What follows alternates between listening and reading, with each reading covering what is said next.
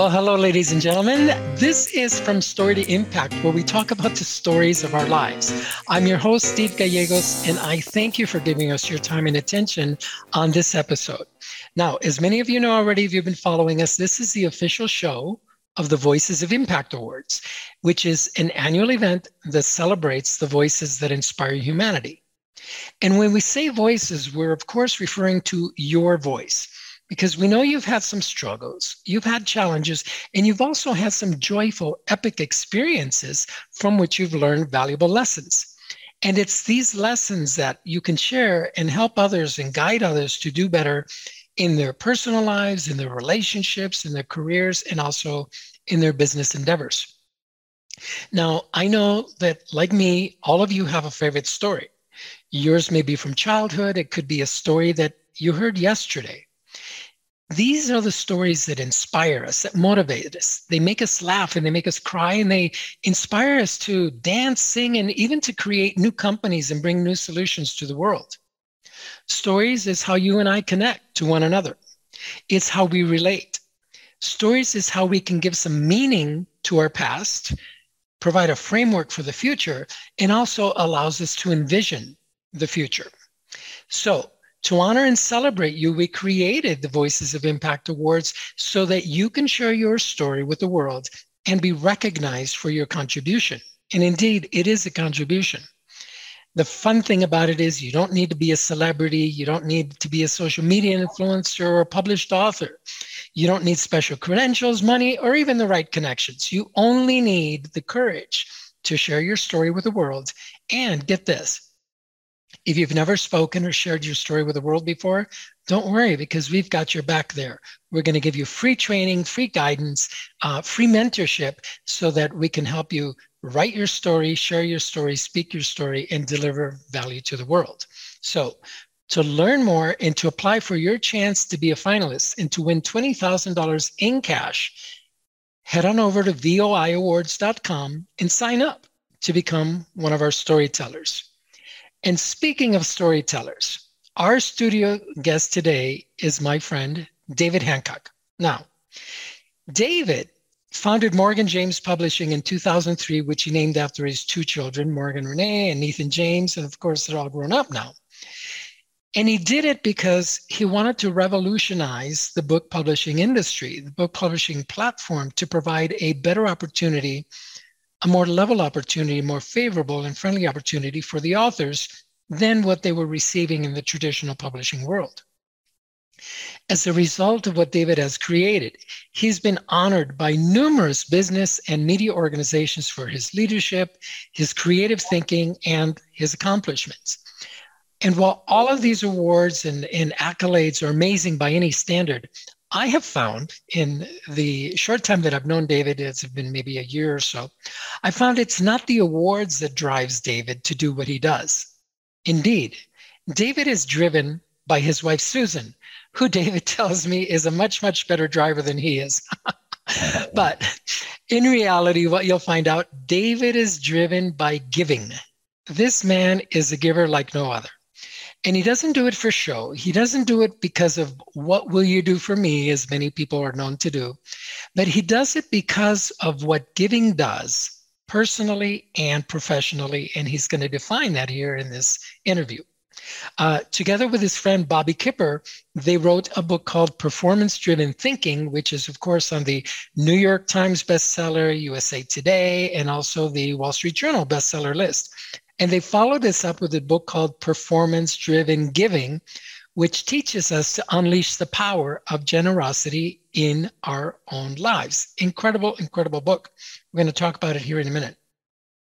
And we at the Voices of Impact Awards got to experience David's giving firsthand.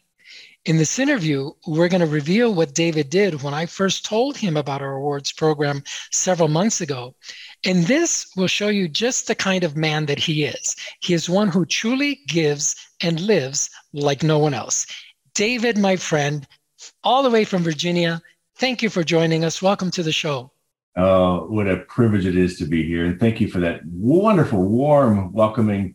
Man, I appreciate you so much. It's a privilege to get to know you and chat with you. And now have an opportunity to chat with your audience. I'm so excited about this opportunity. And you should be, because this is obviously an evergreen interview, and it is not only going out to the current participants in the Voices of Impact Awards, which is taking place later this year in September 2023 here in beautiful Denver. But as you know, David, as I've shared with you this, we want this to be an annual event. We want this to be the Oscars of its kind for the storytellers. And guess what, Dave? We've added songwriters as well to the program, because as a former musician and songwriter myself, Grammy had a album considered for a Grammy back in 2000 when I was in the industry. Songwriting is another way that we tell our stories. And one of the most impactful songs for me that inspired me to add songwriting to this program was I Can Only Imagine. Do you know that song by the band Mercy Me? Yeah, oh yeah.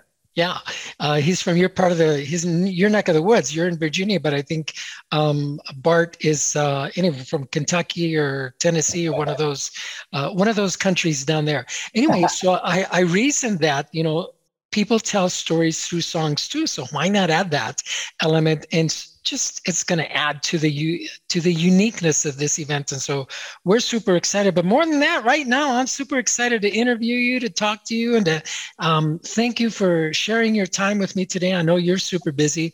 So let's start, David. Tell me, why do you do what you do? Well, that's a great question. What motivates people is always one of those intrigues, especially when you kind of get to know them and realize, hey, that guy's a little different. Why is he doing that? I love it. Well, I would tell you, I've always had a passion for serving others. I learned a long time ago in my upbringing, but also in my business training under Tom Hopkins, Zig Ziglar, J. Conrad Levinson, and others. I realized that the more I served others to help them realize their goals, the more that it would come back to me. And I've been in sales my entire life, and I had bosses that had philosophies of, charge as much as you can without running them off, or one of them was even nick them right the first time and they won't come back, so you don't have to worry about referrals. And I'm like, that's not me. How can I serve you? And how can I help you realize your goals? And just realize that became a big part of me. So as I went through my career as a banker, I was a banker back in the 90s, ended up writing my first books in the 90s. The lack of relationship I had with the publishers, I just felt like there's just a hole there. There's got to be a way to connect. I thought with my passion for serving others that this certainly could be one of my gifts to maybe start a publishing empire. But the reason why I do it is I just thrive at seeing others succeed. For me, I don't care who somebody publishes with. I want to add value wherever I can. Certainly a number of them may be right for us, but I just thrive at seeing other people, succeed or thrive with whatever I might be able to share with them, some wisdom or encouragement or something along those lines. But that's always been a joy to me. And I think that's a deep-rooted guerrilla marketing, character trait of wanting others to succeed and realizing that we've got no competition, only opportunities for collaboration, and how can we help others realize their goals? And as Zig Ziglar taught us, it'll come back to us. Wonderful. And you've mentioned some incredible people, J. Conrad Levinson and Zig Ziglar, of course, which are two of my mentors as well. One of the areas that you and I strongly align in is this one of giving to others first, and then from somewhere the universe is going to give back to you tenfold and many times 100-fold. And it's a lesson that I learned at an early age when I was 17, even before I knew who Zig Ziglar was. But I developed the philosophy of I achieve my dreams, helping others achieve theirs, and not asking for anything in return. So since we're talking about childhood now, I want to take you back to your childhood and ask you, were you like this as a kid, or was this idea of giving to others, helping others, wanting them to succeed, was that something that was innate to you as a kid, or was it something that you developed as an adult in business and saying, you know what, I want to live my life this way? No, that's a great question. So I think there was probably a little bit of that instilled in with me with just my upbringing, but certainly as I became more focused on a career in sales, that I realized that I could do more by serving more and serving better. So I know, that my upbringing planted those proper seeds, but I really had a chance to water those and nourish those when I began my career in sales when I was a banker. Actually, God had a great sense of humor for me to find my path to banking, but so a little bit of both. if that answers the question. No, it does. I was just wondering if, because some people don't find that mission or that purpose or that identity within them until, something happens to them later on in life. And others, you find that, if we were to talk to your parents, would they say, oh yeah, David was always, that kid who would give everything away to his friends, give away his lunch, his donut, his cookies, whatever, right? So, okay, perfect. So tell me, you shared a little bit about your journey into the world of publishing. You were kind of frustrated by the way you were treated, I guess, for lack of better words, by your first book publisher. What was it about that where you snapped and said, you know what, I can do this better and I need to turn this industry around? So it was a process, and it became pretty clear pretty quickly that publishing, as related to entrepreneurially minded people like myself, just lacked a little bit, because we entrepreneurs, now it's funny I say we entrepreneurs because at that time I was still a W-2 employee for a bank, but being 100% commission on your earnings, you basically have to treat it like your own business to make it work. Fortunate to get compelled to write a book. In fact, our mutual friend, Jay Levinson, was my coach at the time. And he said, David, you need to write a book to share the wisdoms of what you've been doing to be a success, to grow a team, to grow your business. And, I was like the last person thinking that I could ever write a book, but he compelled me to write a book, and I did. And it was amazing. Got it picked up by a publisher, but I sold them the rights. And as typical publishing is, they did with it as they pleased. They included me in nothing. And I didn't even like the book when it came out, but I'm a relationship person, just like you. That lack of relationship, that lack of input was frustrating. I had no input in the cover, no input in the title. When I got the book in the mail, samples pre-publication date, they had added content that I wasn't aware of. So it was just a lack of that communication and relationship. It was very frustrating. The book did well, so I'm thinking I could probably survive. I certainly shared my frustrations with my friend and hero Jay, but he encouraged me to work within those parameters and succeed. But as I grew as a speaker behind the book and an entrepreneur creating products and masterminds around my content, I continued to have to go back and get permission. The publisher had to approve my PowerPoint. It was really frustrating. And every time I called them, they're like, who are you again? It's like, I've sold 40,000 books. You don't know who I am yet? Anybody, but it was frustrating. But the book did well enough that a clause like on page 32 of the agreement got instituted where they really bought me for 3 books. So I was obligated to do 3 with them. The idea behind publishing is they'll get you hooked on 1, and if you're a success, we make sure we get the next 2. Right. I guess I was a success, but I was not enjoying the relationship. I was real frustrated. Wasn't necessarily ready to write another book either, but they were ready for me to do so. So I sat down with Jay, who was my mentor and friend, and said, man, the only way I can do this, I think, effectively and maybe spiritually, if you could go on with me as a co-author. So I convinced Jay to co-author a book with me under my second book with the publisher. And he said, yes. That's also the power of if you don't ask, you don't get. Ask and you shall receive. And even with Jay as a co-author, now he went lead because he had sold more books on a bigger platform than I. But even with Jay, we still struggled with the conversations with the publisher. I had sold tens of thousands and he had sold millions, but we still struggled with the branding, the camouflage motif that guerrilla marketing had become so famous for, as well as the lingo in the book and whatnot. Now, Jay owned the brand, so the title was pretty much locked down, but it was frustrating. But the straw that broke the camel's back for me was, and I'll pause for a second, it's a little sidebar, as I had gotten passionate about the power of the book, and as I started to immerse myself in this world of authorship and publishing, and I would encourage others to do what I did, teaching them guerrilla marketing, but one of the biggest guerrilla marketing weapons that I could share with anybody that gets stuck in an elevator with me was the power of the book. So I'm inspiring, entrepreneurs to do the same thing I am. I'm meeting authors and entrepreneurs who are doing the same thing that I'm doing and doing it well, which is wonderful. But I'm also hearing the similar frustrations from those worlds. So I think the emergence of we solo entrepreneurs really started to come focused in that early 2000s, late 90s era. But the straw that broke the camel's back for me was the third book, the second in the series of the guerrilla marketing series with Jay, with me, was book was going to come out in about 2000. It was a marketing book. course. And the publisher reached out to us in 99 and said, via email, mind you, that's important. They emailed us and said, hey, we need you to take out all references of the internet out of your new book. What? I know. You can't mention the World Wide Web. You can't mention email. You can't mention the internet. You can't do anything in your book that would imply the internet.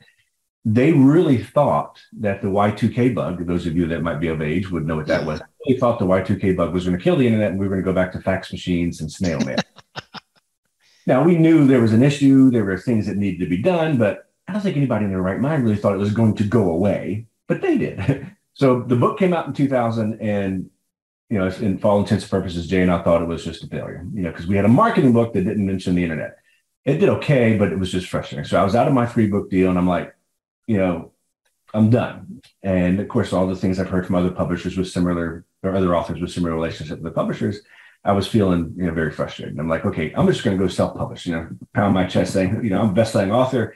I sold 40,000 books to the bank I worked for. I could do this on my own. What do I need a publisher for? So I went out and self-published 3 books, probably between 2000, 2002, late 2002, and loved it. It was wonderful. I was in complete control of everything. Not that I'm a control freak, but I just loved the books. The covers were great. The content was great. I'm like, yeah, this is wonderful. But I quickly realized that, publishers do bring something to the table. I couldn't get the book in bookstores. I couldn't get media to talk to me about my self-published books. And I couldn't sell them as fast as I was selling the other ones. In fact, I wasn't selling them as fast as the termites were eating them in my garage. So that was a little bit of a challenge. And I'm like, man, this is frustrating. So I sat down with Jay, who at this point, he's co-author, he's a friend, he's a mentor, versus back in the 90s, I was paying him to be my coach. So I sat down with Jay again and said, Jay, somebody's got to fix publishing. And he agreed, but he said, why don't you write an outline for what an entrepreneurial publishing house could look like? And he kind of alluded to me, he's a very smart businessman, a very smart coach. He alluded to me that maybe if I did that and he liked it, he would take it to Houghton Mifflin, who published Guerrilla Marketing, and maybe they would create an imprint to support re-entrepreneurs, or at least that's the way my mind took his coaching. Right. So I did this outline, heavily layered in guerrilla marketing, lots of Zig Ziglar put in there, some values-based selling from Bill Backrack, and, it was wonderful. And I presented it to Jay, and he loved it. I got an A on it, if you will. And he said, now go do it. And I was like, I have a full-time day job as a banker. They're paying me stupid money to do what I'm doing. I don't need to be doing this. But my bride, in her infinite wisdom, pointed out a very uncomfortable fact. She said, David, you're working 22 hours a day. 20 of those are in helping people get their books done, just because I was passionate about it. And maybe 2 hours a day in banking because I had such a machine running. And there's no time for me. There's no time for kids. And something's got to change. So we decided, yes, let's go ahead and set up this publishing house. Maybe we could build some balance into it. And I launched Morgan James, which, as you alluded to, is my kid's name, with a really good idea in 2003, 20 years ago. And, or 2003, rather, 20 years ago. And I really, truth be told, I had nothing to offer. I had my rugged good looks and a really good idea. And if you really look at me, the rugged good looks was questionable. But I had some great connections, some great friends, God's favor, of course, and just the right idea at the right time. So we launched Morgan James with the hope, one day that we could have, that traditional mindset where we've got credibility, exclusivity, opportunity, bookstore distribution that the big guys have. But dagnabbit, stay the heck out of the way of the entrepreneur, but feed them with the things that they need to know. The crud now wit. I didn't know how to sell books. The publisher was yelling at me for not selling enough books. Like, I don't know how to sell books. So try to figure out how we can serve the author and help them realize their goals, because if their goals are met, then our goals are met, and include the things that they may not know yet how to do. And it just took off. Man, I tell you what, we have been lots of stories between then and now, but we've had so much fun, and we've been serving an amazing audience, about 200 titles a year. And it really has been a lot of fun. You just bring so much to the table, and we could, there's a lot to unpack in what you said. But I think that what I want the audience to take away from this particular segment is that you don't need to have all your steps ordained in order for you to go out and change the world, right? Or change your industry, or change your company, or change your family, or your community, whatever it is that you're dissatisfied with in your life, in your business, in your career. All you got to do is be take that frustration and say, that's it. I'm sick and tired and I'm not going to do this anymore, right? Just like David did. You heard him. He didn't have all the steps ordained. He didn't know how. But he knew the right questions to ask, I can imagine, Dave. And your questions were more directed to not so much, how can I do this, but who can help me achieve this, right? Oh, absolutely. Yeah. In fact, I didn't even quit my day job for 2 years. I mean, I had a great idea. I launched it, and again, with my bride's help and Jay's help, we built some balance in it and just kind of earned the rest and figured out the rest. But you're right. Most of us, most successful entrepreneurs get there with a lot of help from a lot of our friends, and we learn and we delegate and we bring in resources that are smarter than us, and we let them thrive. Exactly. We think that we have to do many times, these things by ourselves. We go like, Dave's too busy. Like you could have thought he's sold multi-millions books. I've sold 10,000, 20, 30, 40,000. He's never going to write a book with me, but you asked him. Right. And based on your relationship, right, your giving relationship to him prior to that, he accepted, and you guys have built a beautiful relationship together. So there's another lesson, ladies and gentlemen. Hire a coach, like whoever, Tony Robbins, Oprah, whoever you want. And then when you get sick and tired of paying them, just offer them to write a book with you. The secret weapon of mine. You just told the world, but that's okay. Not everybody's going to do it. They're still going to be afraid. So but if you don't ask, it's definitely not going to happen. Exactly. All they can do is say no, and then you would just find somebody else or do what you were going to do anyway. How right. Beautiful. And the fact that, so I was right in the introduction that I wrote that Susan, in fact, was your driving force, which is beautiful when, you consider a lot of entrepreneurs go at it not only solo from the lack of friends and support, but also from the lack of support and input from their families, which that is just it's a deal breaker, and it's just a recipe for success. You got to have at least your family on board, and wives especially. I know Susan is for you and Alethea is for me. They're just so insightful, and they have this way of telling us, inspiring us, right? Driving us with just a look and sometimes just a word of encouragement that just keeps us going. So congratulations to you, not only on the longevity of Morgan James and seeing it through. Here you are celebrating your 20th year, which is beautiful, but also the fact that you've got such a loving, encouraging family. And you named the company after your kids. And sadly, what you told me a couple of months ago is that your kids are not following you in your footsteps. They're pursuing careers of their own, which is a beautiful thing, right? That can have it. So that just means that you'll be able to sell it to someone instead of giving it away to the kids. You'll be able to ask big money for it. Tell me, David, with as many manuscripts as you've received over the years, over the last 20 years, and as many books as your company has published, what, in your opinion, are the elements of a good story from an author's point of view, and why is it important to share our stories? So I'm glad you brought that up, because some of the best books have really serious elements of stories in them. Certainly, we've all seen books that have facts. We've got lists, we've got checklists, we've got bullet points. All that stuff is important. But the piece that brings it all together, the glue, I think, and the reason why the readers want to follow us more and buy our other products or come to our conferences or refer us is that story aspect. 10, 12, 20 years ago, content was king. It still is today. But over the last 5, 8, 10 years, this beautiful queen of connections rising right up next to the king of content. And that connection is either real or perceived with you as an authority figure in your space, whether you're entertaining them with a fiction or educating and encouraging them with a nonfiction. They're looking for a connection with an individual now more than ever. And so stories have a chance to kind of bring your life into it. And even if you're telling stories of examples of what you're teaching in the book, people remember stories better. They feel like they can place themselves in that stories a whole lot better than just page after page after page after page of facts. So stories are a big, very, very important part in the education and encouragement process, but also in that developing of that relationship that you need to have with your readers. Because ultimately, from a book perspective, those readers are going to be your best clients for decades to come. So seek out, create opportunities to have that connection with the readers, and stories help you do it. Wonderful, wonderful. Do you think that we're more inclined to receive stories and involve ourselves in the stories of others as a result of COVID? Has that strengthened our desire for that, or did it exist prior to COVID? I think it existed prior to COVID. One thing that came through COVID that was beautiful is that it has reignited our desire and our need to have that personal connection, which is why, maybe 2019, we only did a handful of Zoom calls and things like that. But now, post COVID, we're like, every call's got to be video because I want to have that connection. We lost it. So now we're desiring it even more so and really seeking out opportunities to have that connection via virtual methods or more so in person as these live events are starting to pop back up. So I think it was a little bit there, but really got that fire, during COVID. It got amplified, right? Because we were precluded from engaging with each other, even with your own family. And in many cases, that was a blessing that, yay, I don't have to go see my family.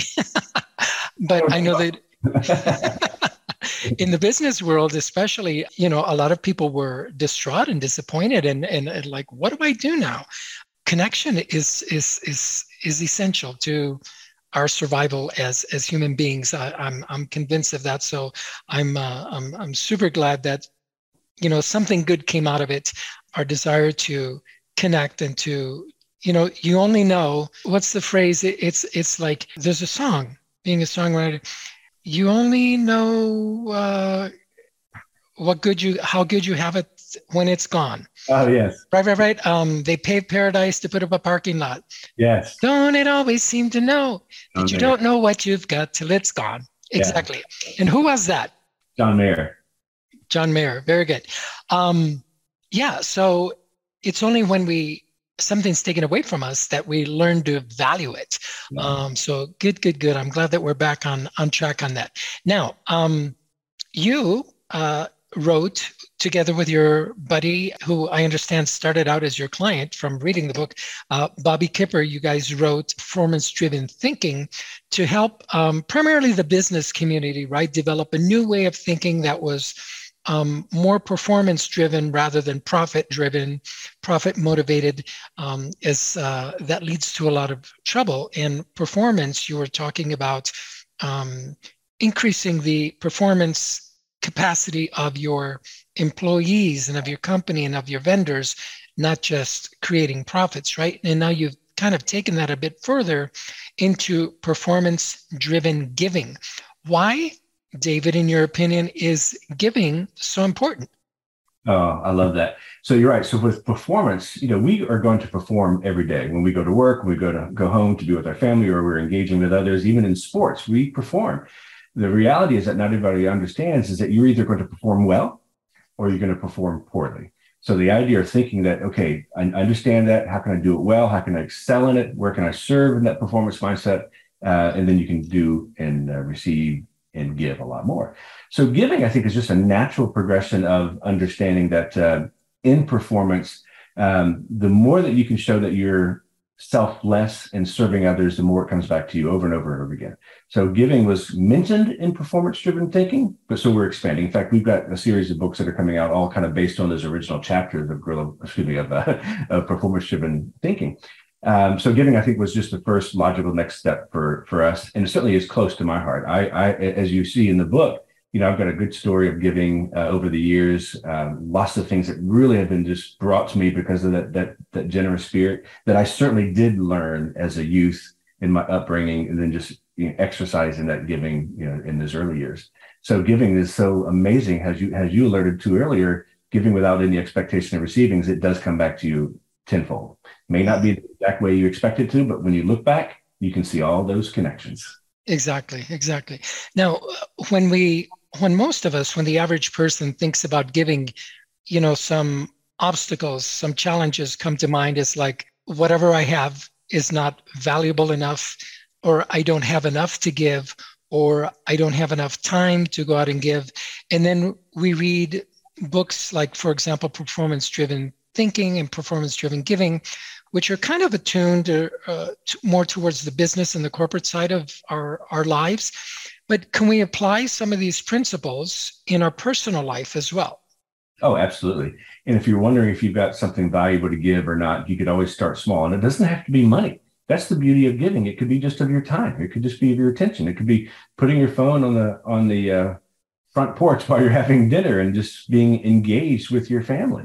It could be just helping, a neighbor do something. It could be, volunteering at the local, homeless center or something like that. It could be just something about just doing something that you not normally do that gives of your time or your talent, or it certainly could be money, but doesn't always have to be. But each time you do that, and if you get into a habit of doing that, and you encourage others to do that with you, encourage the family to participate in this giving thing. Lots of great stories in the book on how to do that.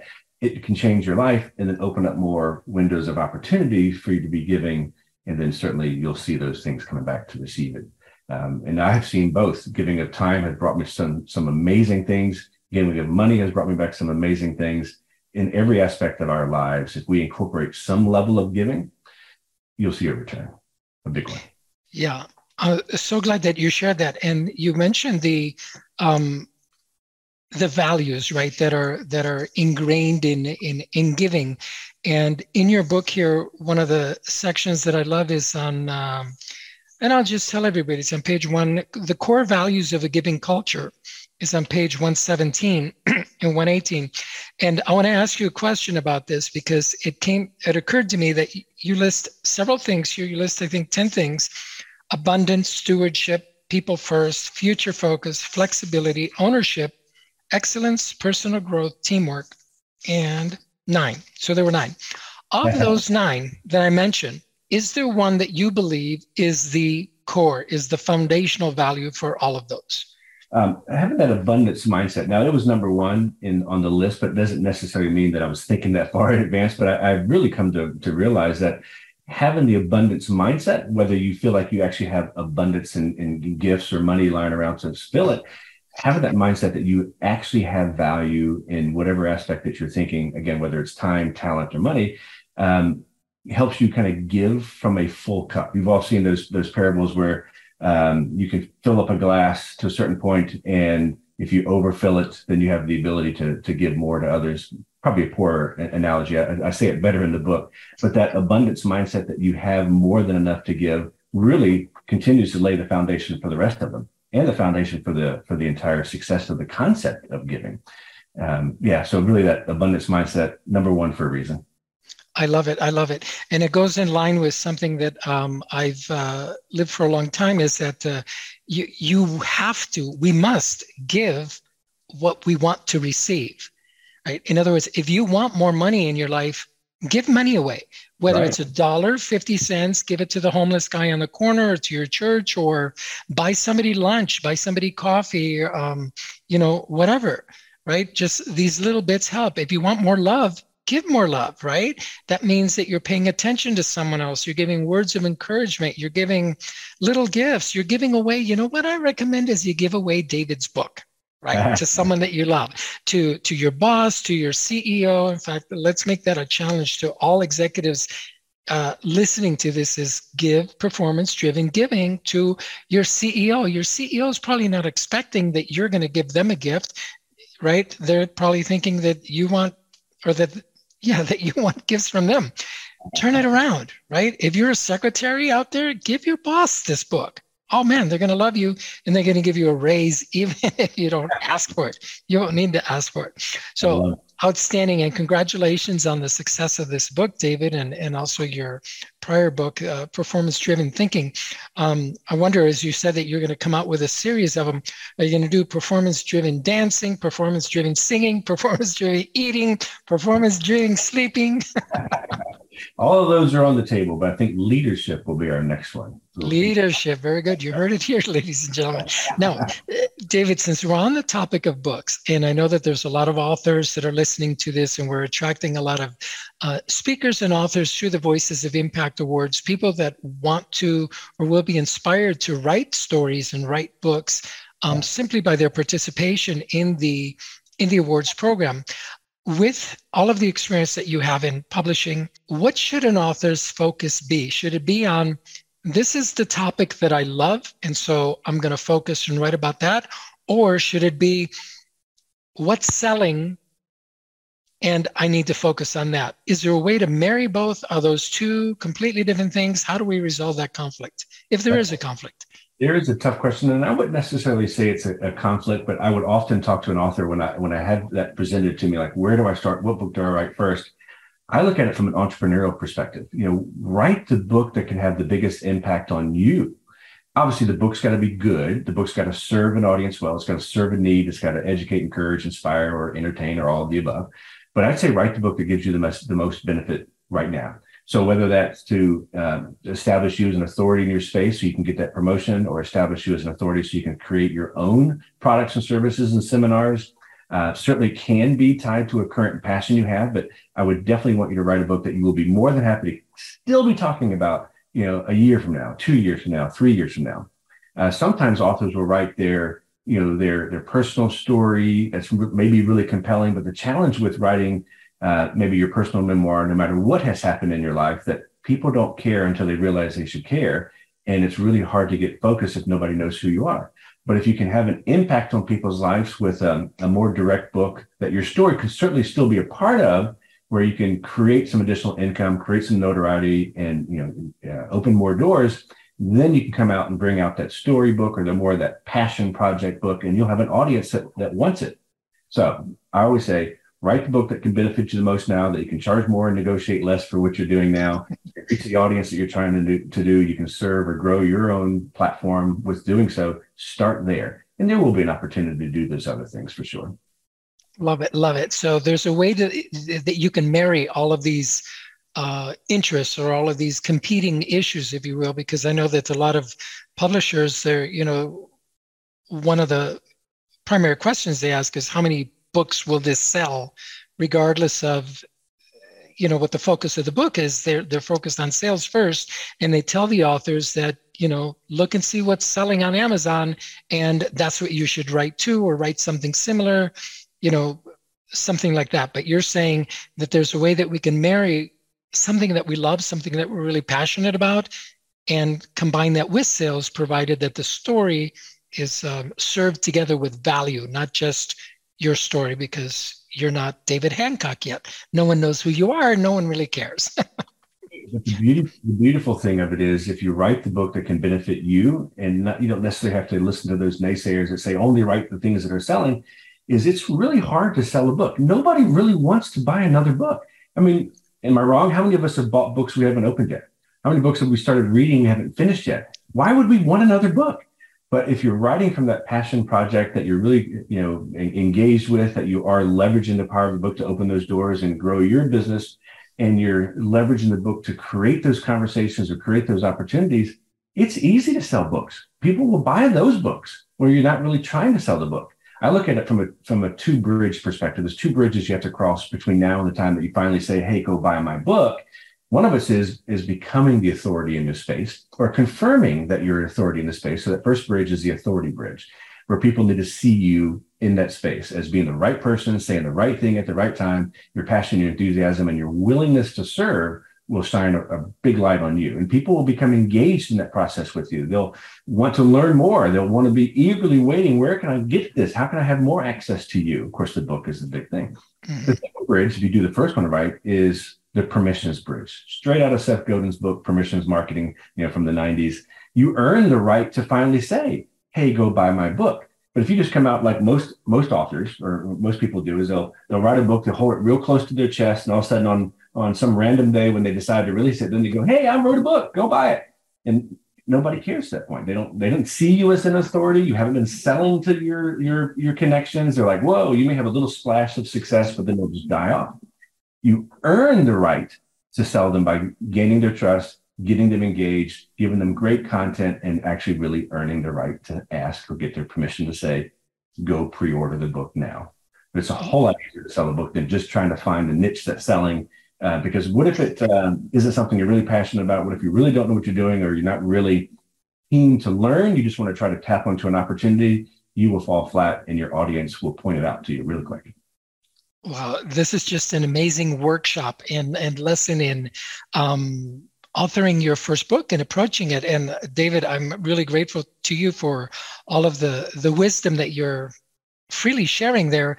And that goes in line with what you just said, and the advice that you just gave is, for those of you that are writing a book, give away some of the content that you have in there freely, right? You don't have to give physical copies away, but when you post on YouTube or Facebook or whatever, talk about some of the concepts and principles and values and ideas that you have.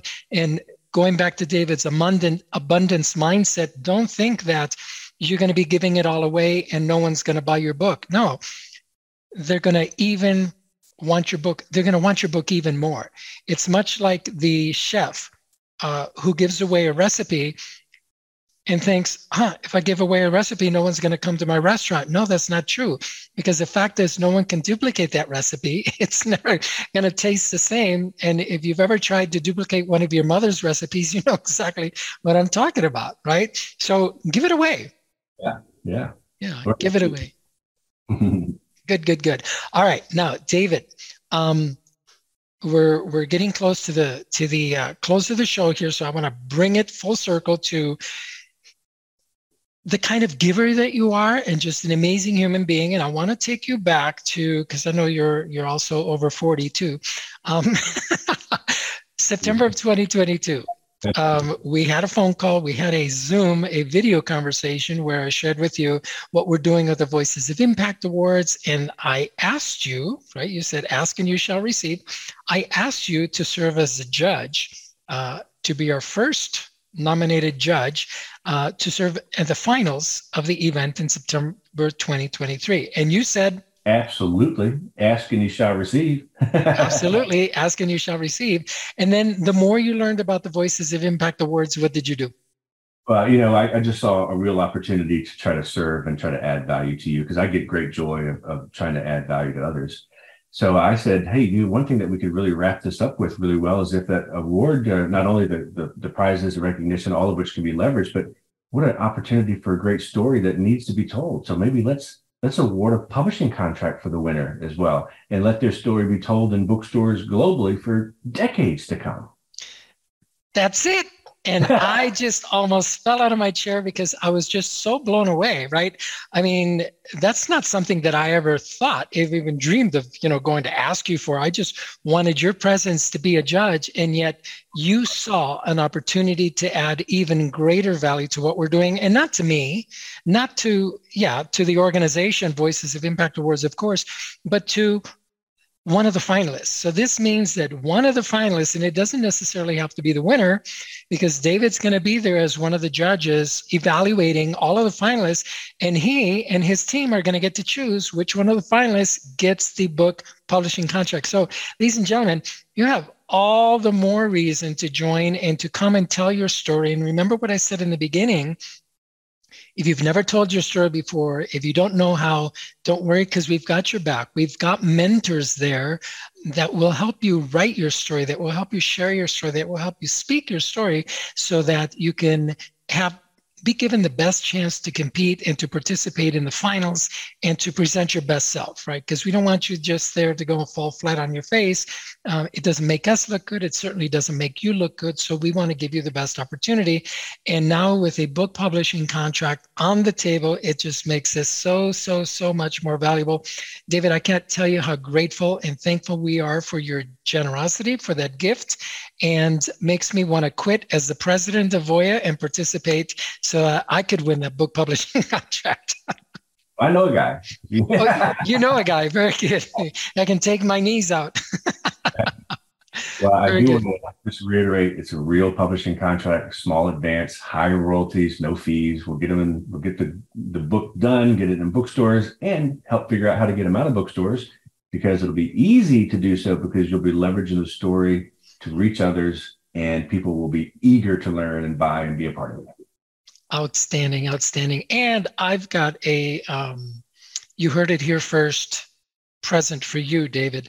In honor of you giving the book publishing contract to one of our finalists, we as a company have determined that we are establishing a new award going, starting here in 2023 and moving forward. Whether or not you ever serve as a judge again past year one, because I don't know, it's going to be a party, but you may not like the party. But we are establishing the Morgan James Book Award. Oh, wow. That is so awesome. As an award, as an ongoing award, as a Morgan James Book Award. Awesome. That Yeah. is wonderful. So it's going to go in the official books. And, I just, you didn't have to, right? But you came alongside of us, not only accepting the position as a judge, and hopefully that'll still work out with your schedule. Obviously, it remains to be seen as long as the world doesn't shut down to new, bacteria or COVID resurfacing, or, the, Prince Harry and Meghan wanting you to meet them in Montecito, California, so you can help them write your book on that particular day. Barring anything like that, we just want to make sure that you're always a part of our organization in some fashion. And so we just thank you for that. We thank you for being real. We thank you for being genuine and so giving of your time and your wisdom. And in closing, what would you say, David, to someone, and I'm not talking about the speakers out there, the person that wants to be, like David Hancock or Tony Robbins or Oprah Winfrey and be on that stage, but the person who's kind of on the fence, that's, never really kind of played a lot with the idea, but they know that they've been through something, a challenge, a struggle.